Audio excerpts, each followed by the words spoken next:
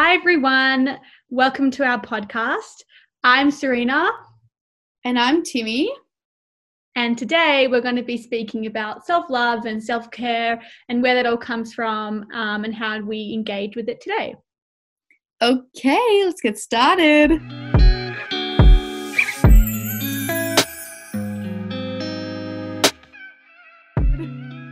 So before we get into it all, I think we'll give a bit of a background. Timmy and I are actually on the Melbourne Muscurate this year. I am Giz Barrett, so like treasurer and handle all the money. Yes, and Timmy, you want to introduce yourself? Hi, I'm Rosh Ken. So I do the Rosh Ken stuff, like dealing with the house and all of that stuff. I'm also a Madricha for Zamir, the lovely Year 7s, the legends. Yeah, you are. Yeah, I am. Cool. So today we're going to speak about different areas of self-care and what they all mean, such as, like where does self-care come from? And Timmy's going to give us a bit of a rundown, the history and the context of it all. And we're going to speak about positive selfishness, how to establish healthy boundaries with people in your life, self-prioritization, how capitalism links into self-care, and, the consumption of products, sustainability, all those kinds of things. So, Timmy, would you like to give us a bit of a background? Sure can. So if we're looking at definitions, self-love means, definition, fact, to regard one's own well-being and happiness. So I guess when we were looking at the history of self-love and self-care, it's actually very interesting. I didn't know this, but the actual history of self-love and self-care came about the 1960s and the 1970s, and before that it was really only just in terms of medically ill people, whether that was mental health or the elderly, and that was more like an emotional or mental caring of oneself. And so now it's completely different. And I saw this really in this article about self-care.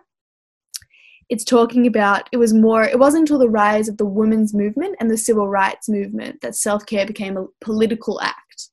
So it's talking here about women and people of color controlling their own health as a corrective to the failures of a white patriarchal medical system. And so then this self-care was a claiming of autonomy over the body. It was a political act against an institution, which is really interesting to think about. And then that's definitely manifested in different ways. Yeah. So also on everything that Timmy's speaking about and everything that we kind of touched on throughout the podcast, just a disclaimer that obviously, we're not professionals and we aren't trained or, even studying this area of conversation. However, this is just our thoughts and something that we like to engage with. We did a bit of research here and there, but definitely take what we're saying with a grain of salt. And also we're really open to feedback if anybody wants to reach out and give their opinions or thoughts. Yes, definitely. Definitely this is just Timmy and Serena's thoughts.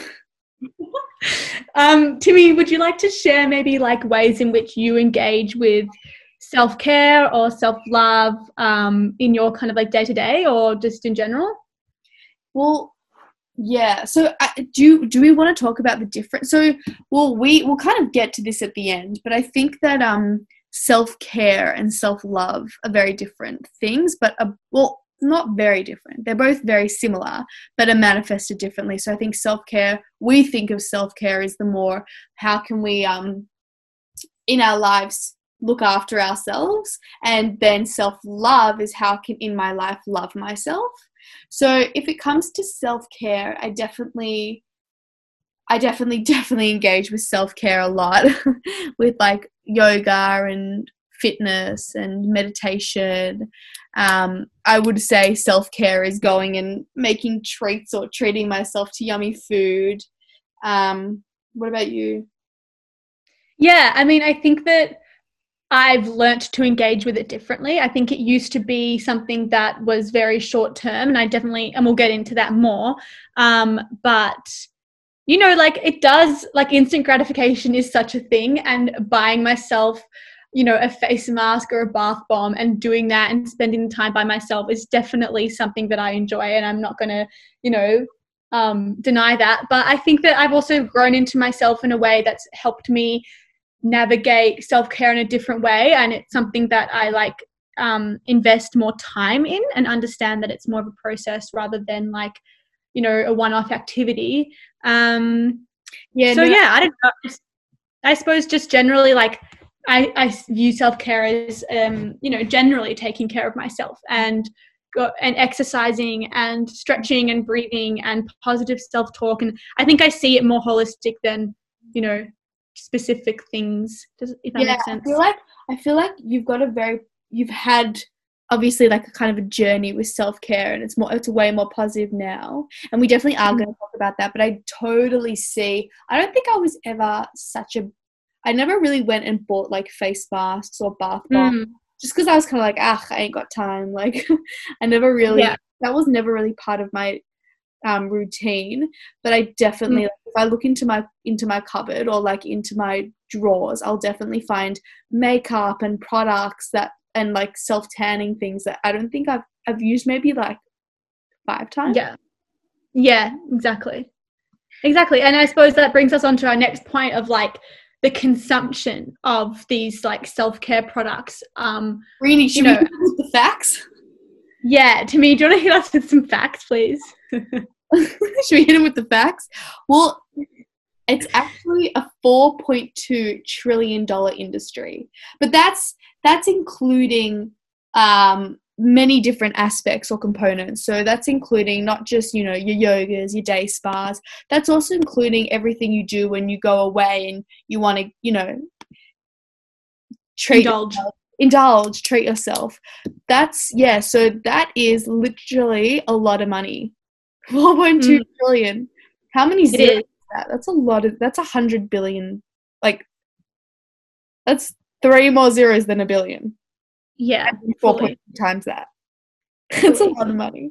So one of how does it make you feel?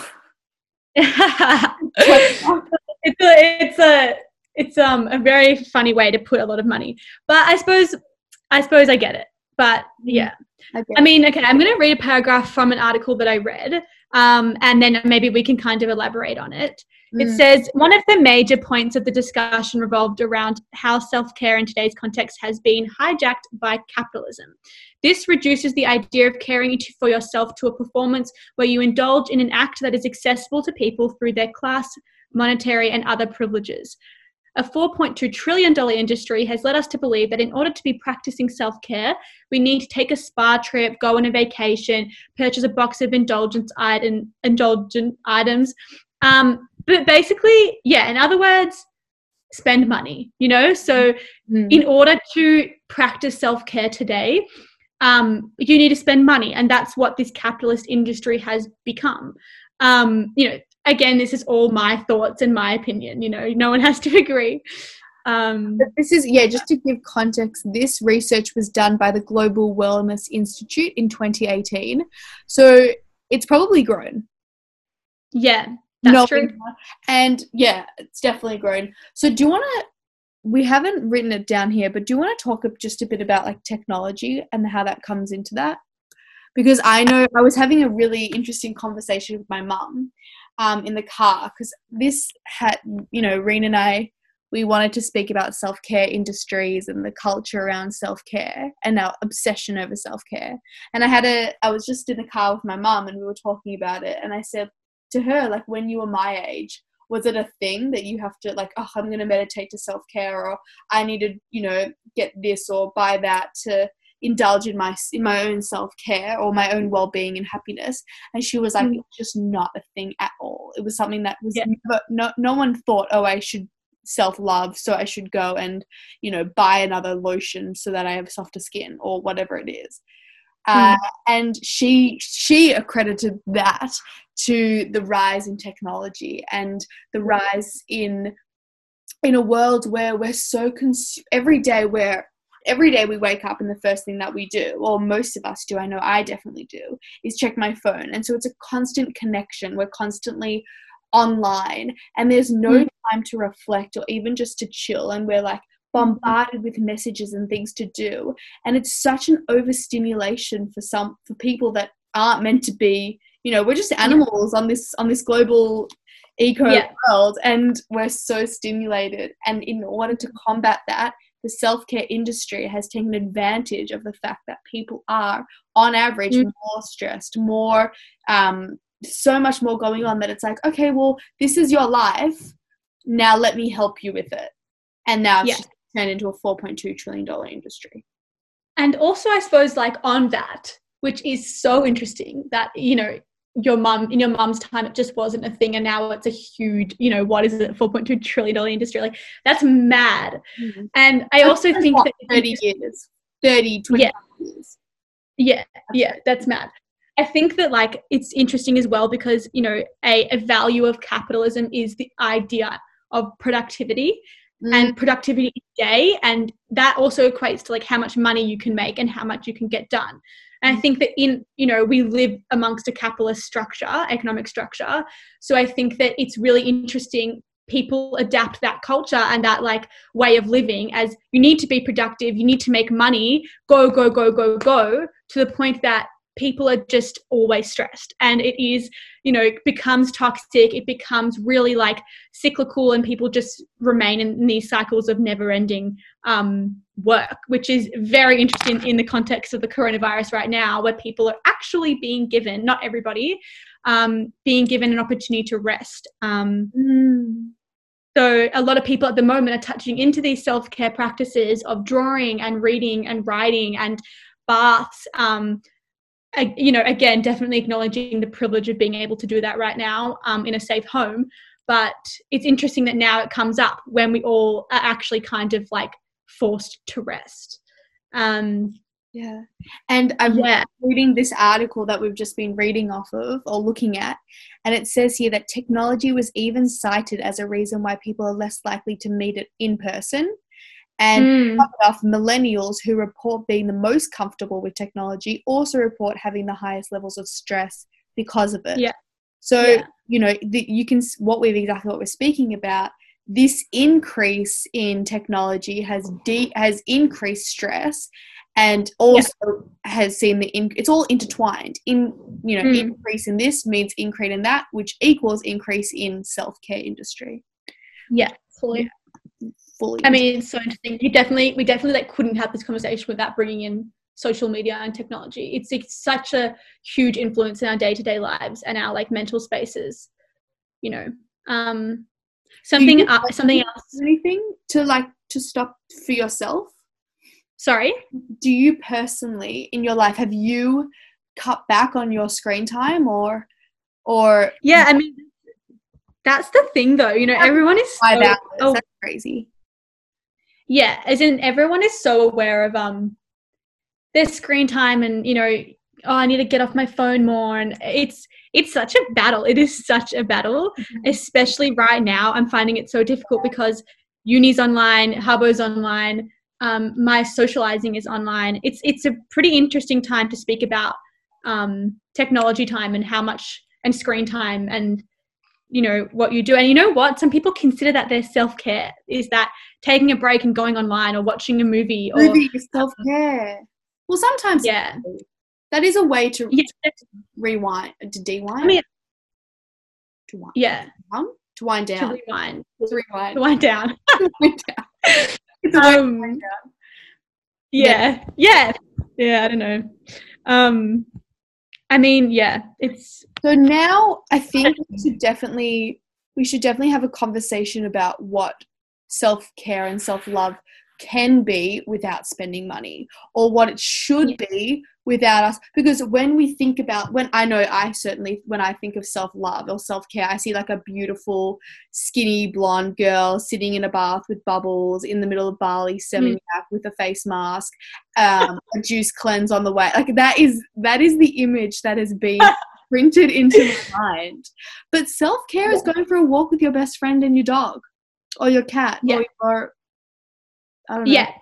Do people walk? So something that I definitely wanted to bring up is that what has self-care become, and how has it actually limited or potentially restricted how well we're looking after ourselves.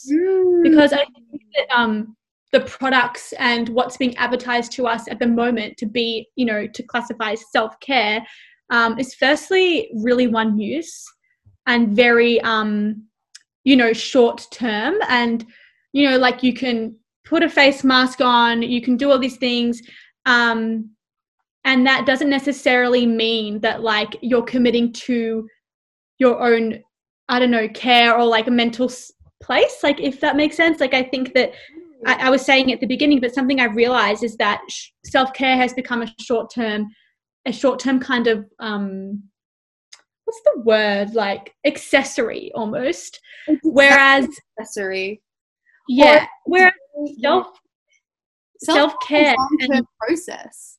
Is a long-term process. And I think that, in my opinion, you know, I think that we should be encouraging each other to commit more to like self-awareness and self-prioritization and going on a journey of understanding our emotions and where things come from and sitting in those harder emotions, seeing a therapist, like things like that, that actually promote long-term stability rather than I'm gonna feel good on this Friday night and have a pizza and eat some chocolate. Like, you know, it definitely. I love that. The idea of no, you're totally right. What were you saying? I cut you off.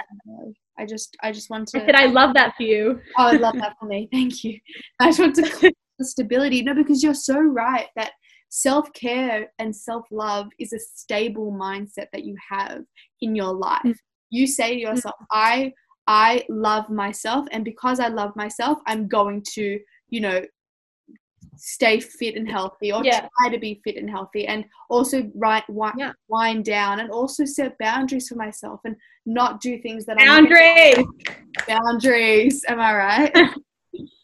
Honestly, let's talk about it. Yeah, let's talk about boundaries. But before we speak about boundaries, there was something I was going to say about something that you said, a topic that you were talking about short term, and then we're talking about long term. Yeah. And I think, it's become temporary, these self-care kind of, what's the word, options. No, our accessories. I really like the idea of accessories, that self-care and self-love is something you can tangibly see. So that's what they want us to think. This capitalist society wants us to think that self-care and self-love is manifest tangibly. That's something that we can see or physically touch or put or apply to ourselves. It's an external product instead of something internal inside ourselves. So I think an aim that we want to portray, or something that we want people to come away from this podcast with, is that self-care and self-love is internal, and you, or your mind and your heart and everything, it's something that doesn't have to be bought or found. It's something that is more, you know, internalized, fully found inside your soul. Fully. Right. You need to step away from it being temporary to being a long-term commitment to yourself and a long-term process. The thing I was going to say before, you were talking about one-off, and that's a whole other subject, but it's very wasteful, and we don't realize when we buy something wrapped in plastic. Like, for example, we were talking a bit before about like lotions and things like that, and hygiene, like basic, essential. So do we want to talk about like essential versus non-essential types of self-love? So for what I'm saying is, for example, essential self-care and self-love is hygiene, basic hygiene. And so going out and buying lotion and a body wash, that is essential. But understanding that we can maybe refill that, or we don't need 6 types or different flavors or different colors. Yeah. We don't need a toner and a moisturizer and a setter and a this and a that, and we don't need 6 type of things for just to keep us looking healthy. I think it's definitely something to be aware of in this conversation, is that in you know, a lot of self-care items and industries are non-sustainable and all about plastic bottles and non-reusable So yeah, definitely something to keep in mind. Yes. Okay. So we touched on boundaries. I'm so excited to speak about this because Serena loves her boundaries. yeah, I love boundaries. I think they're so important. I don't think that society necessarily encourages them enough. I think that we live. And I don't mean to plug you, but I literally just did not even consider the topic of boundaries until I met Serena Meltzer. And Mum's like, can you do this? I'm like, no, Mum, you're overstepping my boundaries. Look, yeah.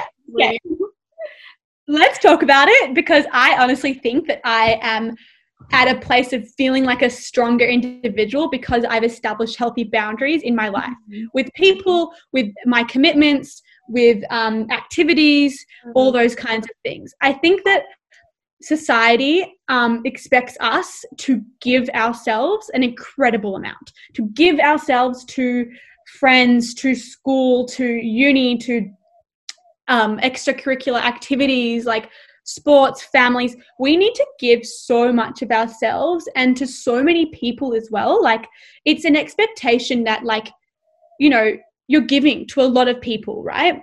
And not just giving, but like time is fully giving. Time, yeah, fully. And I think that okay, so a personal kind of anecdote is that coming home from a year away in Israel on Shnat, plug. I plugging Shnat.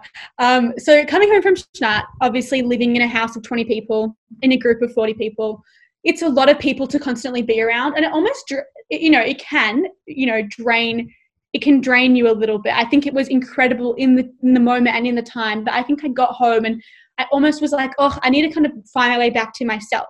And in order to do so, I needed to kind of establish boundaries with people.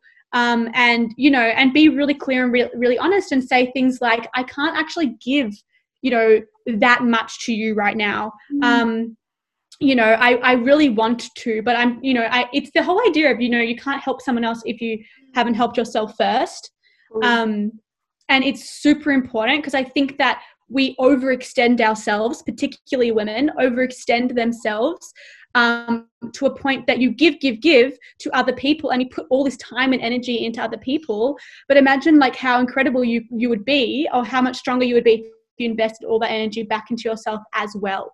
Wow. So yes. Yeah, that's my thoughts on it. I think it's really hard. It's so hard. It's really hard, but I would consider, because there's also, I would consider this. Yeah. No, I'll say after, but yeah, you go. I was just saying I would definitely consider this an act of my self-love and self-care, and caring for myself and being kind and understanding when I need to remove myself or take a step back from so many people, or invest more time into myself.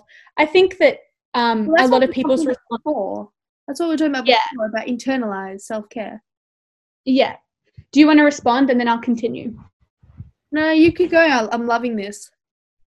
I was going to say is that some people, I definitely see how this can be viewed as really in your own head. It can be viewed as selfish. It can be viewed as, just like not being part of the collective. And I definitely think it is individualistic. It is that kind of mindset. And I recognize that. And I also want to say that, like, I definitely recognize the power of the collective and working through things collectively.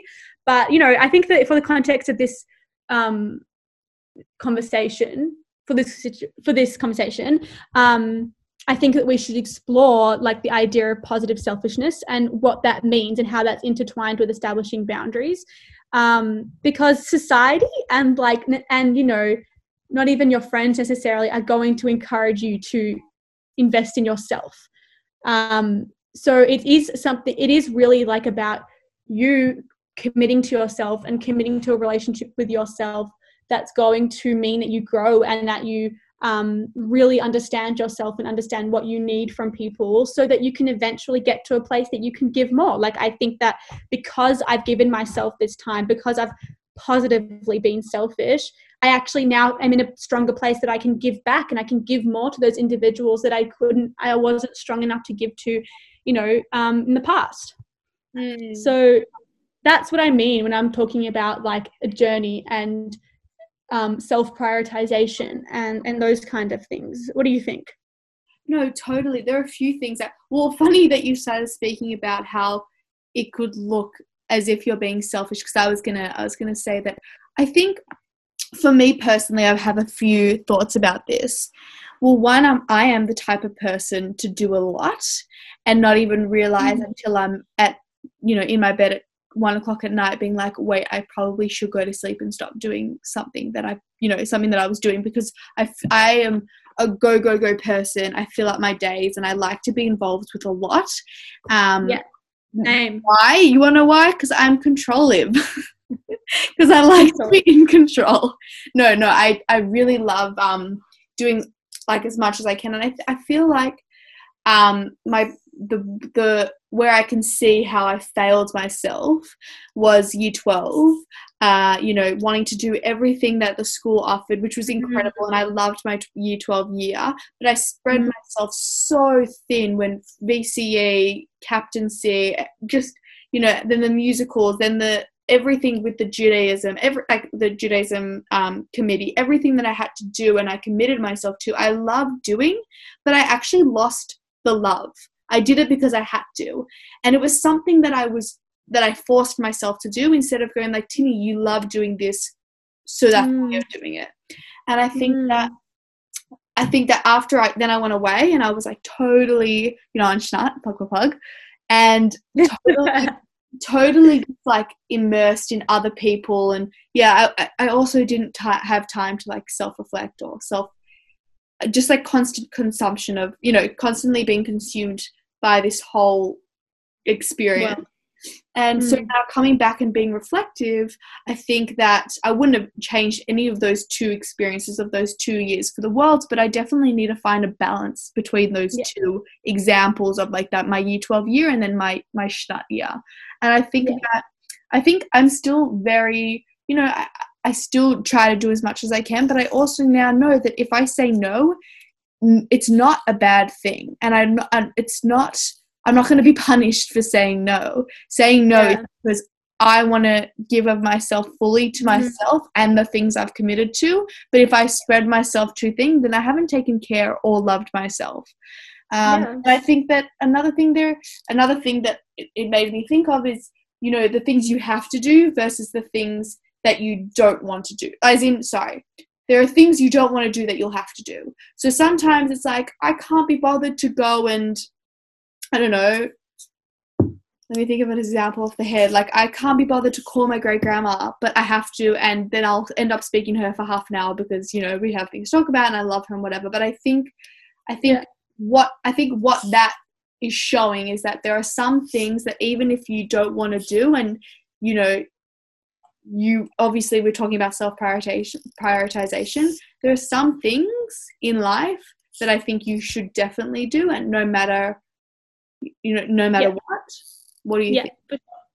I mean, I also think that I agree with you. It's definitely about finding a balance. And I think balance is, I love balance. I love balance. You love boundaries, I love balance. Yeah. You know what? If balance and boundaries had a baby, that would be like Superwoman. Superwoman. But yeah, I think that that's kind of our point. Yeah. I also think that, with what I'm saying, it's like, I don't think it's about necessarily taking yourself out of society and removing yourself from all your loved ones and friends. I think that it's more about understanding and committing to a long-term process of what you need to thrive in the context of your family, in the context of a social scene, at uni and so on and so on. It's like understanding what you need and giving a little bit more time and a little bit more leniency in like the amount of things that you commit to, or like maybe spending more time alone and things like that. I just think it's about like, a more long-term process of like understanding what practices are helping you in the long run kind of reach a self goal, or like a place that you want to be at personally. And I suppose, like, to me, like, your example is perfect, is that you went through year 12 and that was really hectic, and then you went on Schnat, and then you experienced all these things, and you learnt different ways to kind of like respond to what you need. And I suppose, like, that's kind of our point in terms of self-love and self-care, is that it doesn't need to be this like you know, here and there you engage with self-care, but rather you commit to a continuous journey of understanding yourself and allowing yourself to grow and protecting yourself and protecting your energy, whilst also letting people into that space when you choose, you know?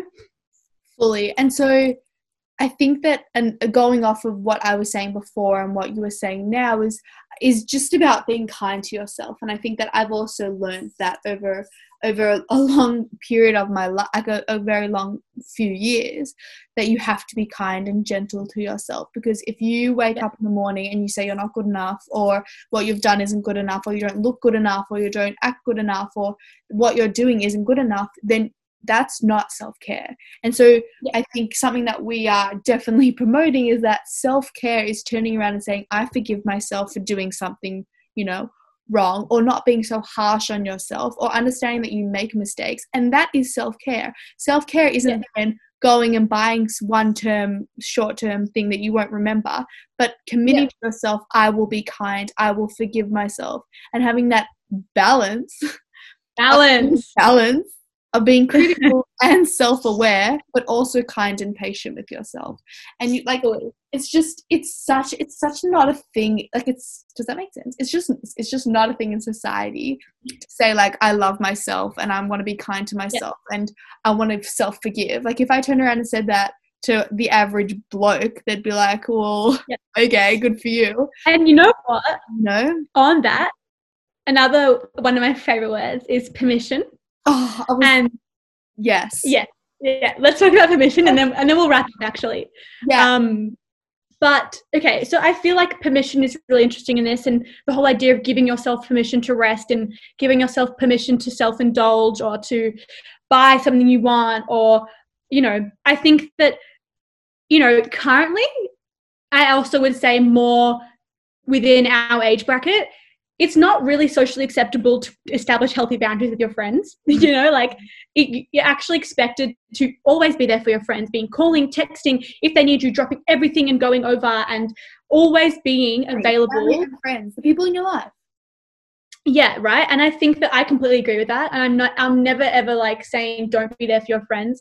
But I think that it's really interesting to be able to give yourself permission to actually, create those boundaries, and sometimes say, I actually cannot help you right now, you know, and that person will be okay. You know, they have other supports that they can be with.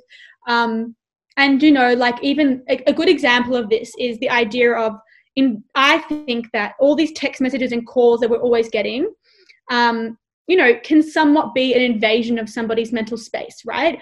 So you're constantly going and sending these messages to somebody. You have no idea what space that they're currently in, right? I think that an example that I've started to use with one of my close friends is, who is someone that I generally go to for more emotional support. Before I, you know, call her and start talking about everything I'm feeling, just checking in with her first.